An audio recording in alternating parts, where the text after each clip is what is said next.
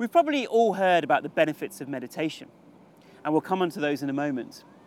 But firstly, why is breathing so important? Now you might say to me, I know how to breathe. I do it all day long. I'm an expert. But how do you breathe?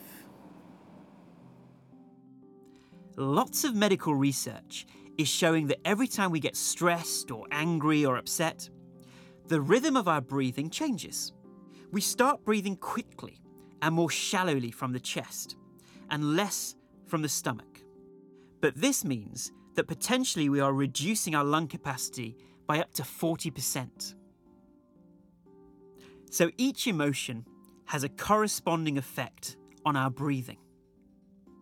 Not only that, but if the breathing stays shallow, it actually has an effect back on our emotions through a feedback loop.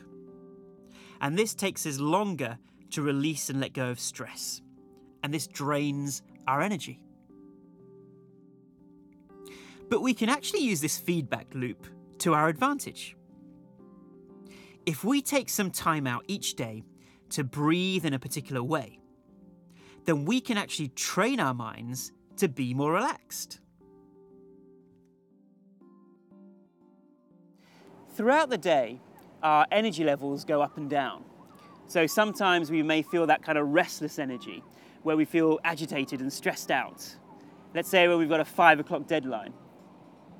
Sometimes we may have a more lethargic feeling where we feel drained and dull. Let's say after having a heavy lunch.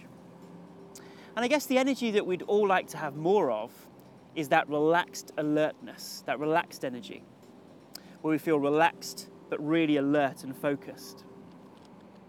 Now these three energies keep changing during the day, but regular breathing and meditation can help us to gain more of that relaxed alertness.